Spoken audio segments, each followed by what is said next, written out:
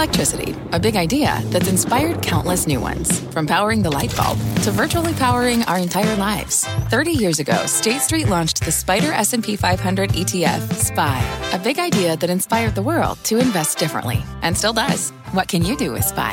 Before investing, consider the fund's investment objectives, risks, charges, and expenses. Visit ssga.com for a prospectus containing this and other information. Read it carefully before investing. SPY is subject to risks similar to those of stocks. All ETFs are subject to risk, including possible loss of principal. Alps Distributors, Inc. Distributor.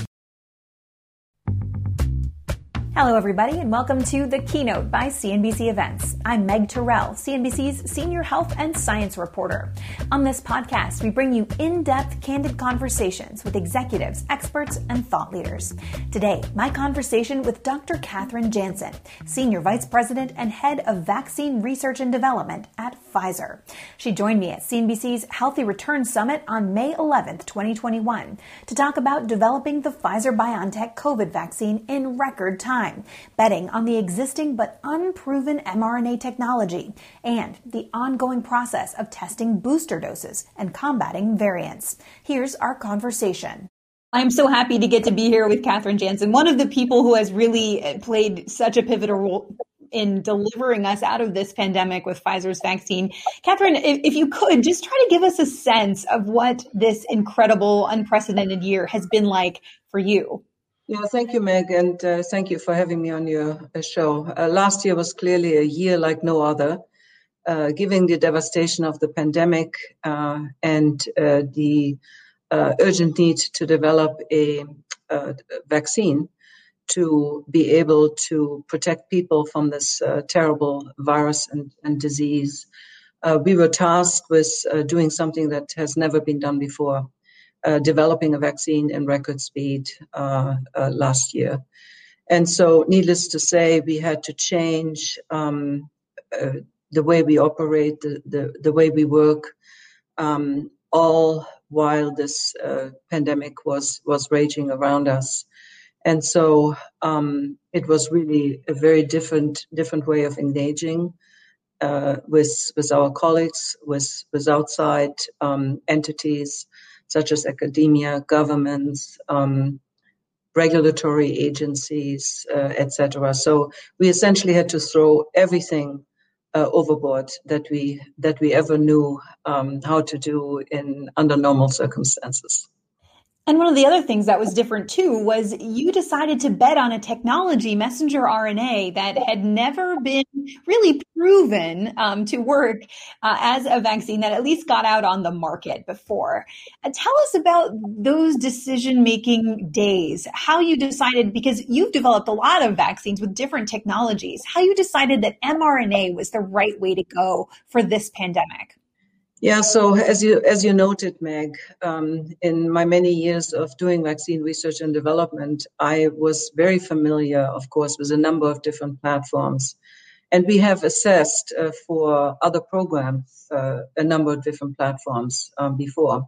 So when it became clear that a pandemic would be upon us and we realized how little we know about the virus, what occurred to me is that in the absence of knowing what would be required for protection, the best platform to focus on would be one that triggers many different arms of the immune system. And we had 2 years prior, in 2018, started a collaboration with BioNTech on an mRNA platform-based influenza vaccine. So we knew from their experience in the oncology field, from our experiences already that we had working on this platform, that this platform was very much suited to, as I call, tick all the boxes of appropriate immune responses that we may need to combat this virus. And so it was also driven by the knowledge that the mRNA platform could be developed very quickly. It's essentially a mostly synthetic process. So that was going for the platform. We knew that we would, not knowing how long vaccine protection may last, should we be successful. It's a platform that can be boosted over and over again. So those were some of the considerations why I felt very comfortable that if we really need to have a comprehensive immune response, that platform would be uniquely suited to get us over the finish line. The fact that this is an unknown technology, or not unknown anymore, but previous to this pandemic, also means there are many questions about it, including perhaps how long the protection might last from these vaccines. This is also a new virus, so questions about that as well. What do you expect with what you know right now about how long the protection, your vaccine, how long that protection will be? Yeah, so what we already have communicated recently is that we just did another analysis that showed very clearly that at least up to 6 months, we still have very good protection from COVID-19. What we don't know yet is, of course, how long will this protection last? And since we never had a vaccine license, we had a lot of experience actually with the RNA platform already, but no vaccine has been licensed before we licensed a vaccine for COVID-19. So, of course, we do not know how long vaccine protection really lasts. We can't look into the future. And so what we're actively doing is setting us up to study whether, for example, we can employ a booster immunization. And would that booster immunization bring us up, at least in terms of immunogenicity, to the levels that we had for the last 6 months after administering the second booster shot? This requires clinical trials. We're also very actively monitoring the immune responses to our vaccines. What is a very important issue for us is, of course, the occurrence and of new SARS-CoV-2 variants. So we're assessing that on an ongoing basis. So in a nutshell, we're doing everything clinically right now, in addition, of course, to follow our phase 3 study that is still active and will continue to be active for quite some time.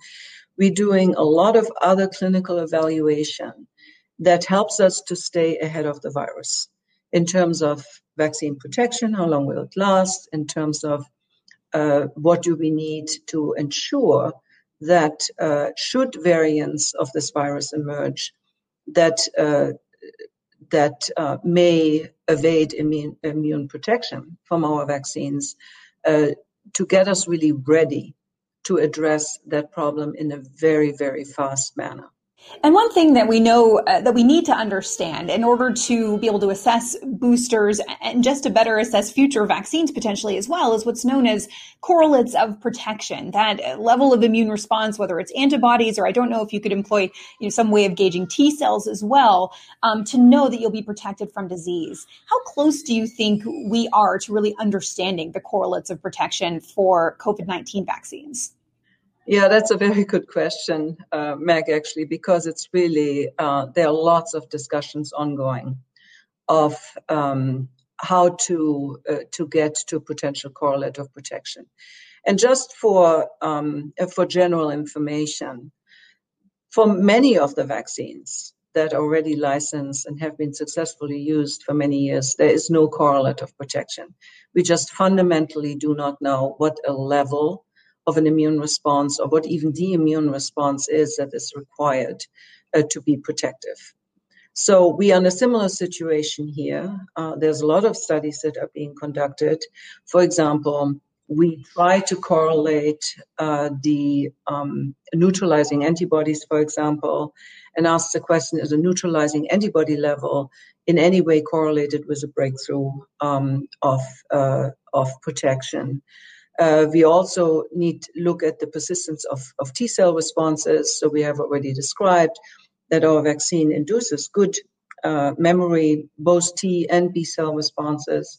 So chances are that upon stimulation, whether that's by natural exposure or by a booster immunization, we will get back to the levels that we were. But we still do not have a grasp of what it is actually that we need. So, for example, we have studied the ability of our immune cell to neutralize the different variants that are emerging. We find that in some of them, our neutralization titers are actually much lower than for other variants. Nevertheless, when we look at protection, it doesn't correlate with protection. So even though we have lower neutralizing antibodies, we do see still full protection against those variants. So that argues that neutralizing antibodies is not the only requirement for protection, but there are other immune mechanisms at play that lead to protection. So it's a very complicated story. And based on our prior experience with other vaccines, we actually may never come up with a true correlate of protection for this particular virus. Life is a highway, and on it there will be many chicken sandwiches. But there's only one McCrispy. So go ahead and hit the turn signal if you know about this juicy gem of a detour.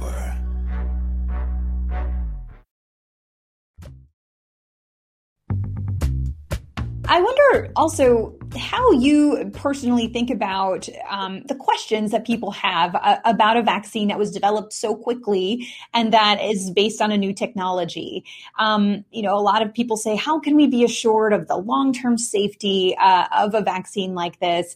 And then there's a spectrum of people's feelings about these things. There's been a lot of talk about the effect on women's periods, even, and changes there that some folks say is actually a legitimate thing to look at. How do you just kind of look at all of these different questions around the safety of the vaccine and how well understood it can be after a year of study?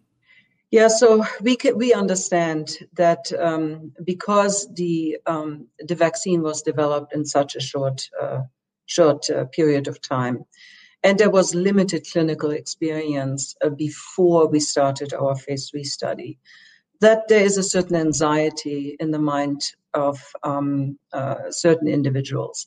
I think that's understandable. However, I think what I would say is we have conducted the evaluation of this vaccine under the same stringent conditions that we usually apply to all of our other vaccines that we have successfully developed.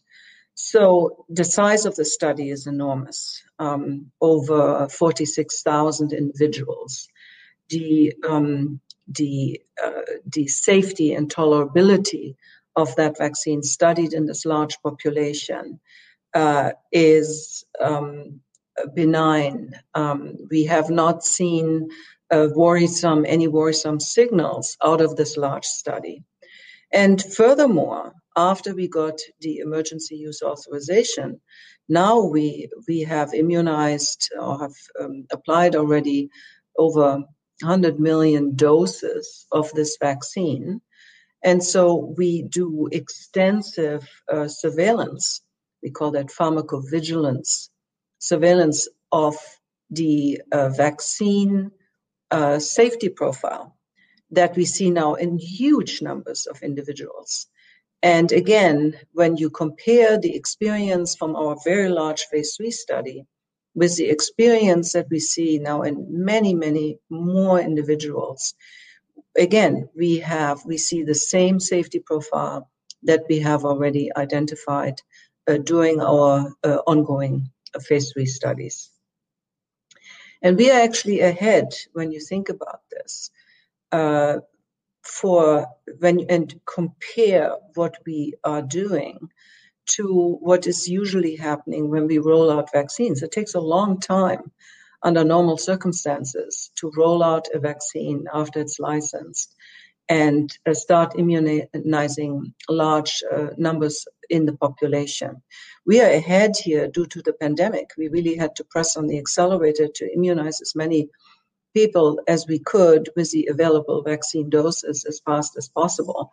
So we're generating those data in real time in much larger numbers of individuals that we usually get to study after we first roll out or have rolled out other vaccines. So this gives me and us great comfort that we have probably seen everything that there is to be seen with this vaccine. I wonder also your thoughts on the potential of this technology for vaccines going forward, and maybe therapeutics as well, as I know that was sort of originally how it was being looked at, mRNA. And then this pandemic came along and really proved its power as a vaccine technology. Do you see this as the future of flu shots? Do you see any limitation really to what mRNA might be able to do when it comes to vaccines? I think the great success of the mRNA vaccines in addressing COVID-19 has clearly opened up a large number of possibilities. So as I already mentioned, we started in 2018 working with BioNTech on a seasonal influenza vaccine. And the reason for this was that we always had great confidence in this platform. So the RNA right now is what I call a platform approach. It can be applied to many people. And the immune profile of this platform is very important when one thinks about a seasonal influenza vaccine. Because what we want to do, we want to have better vaccines for older individuals. We know that our immune systems age, and unfortunately, they start aging already in very early years. And so we have seen that with this platform, we can induce a de novo immune response in younger and older individuals, pretty much to a similar level. And clearly, the efficacy of the vaccine was also very similar. So this is really, really potent when one thinks about applying this technology for seasonal influenza vaccine, where we really haven't managed with the current technology to protect particularly older individuals very well. So this is, in my mind, a very powerful approach to get us to ultimately more potent seasonal influenza vaccines. Couple that, particularly when one thinks about influenza, with the yearly race to get the vaccine composition, meaning the selection of the strains and what should be in the vaccine, to get this right. And part of the reason also why the potency of our seasonal influenza vaccines are variable is that sometimes late in the production cycle of those vaccines, other strains seem to dominate, that the four strains in the vaccine do not address appropriately. So we see often that one strain we don't protect well against one or two strains. And with the RNA platform, because we can do it so fast and pivot so fast, we have the opportunity, even if a strain is emerging later in the production cycle, we can pivot and then make the strain that is likely to cause huge problems during the influenza season. That was Dr. Kathrin Jansen, Senior Vice President and Head of Vaccine Research and Development at Pfizer. She joined me at CNBC's Healthy Return Summit on May 11th, 2021. The keynote is produced by the CNBC Events team. For more information on upcoming CNBC events and how you can join us, please visit cnbcevents.com. I'm Meg Terrell. Thanks for listening.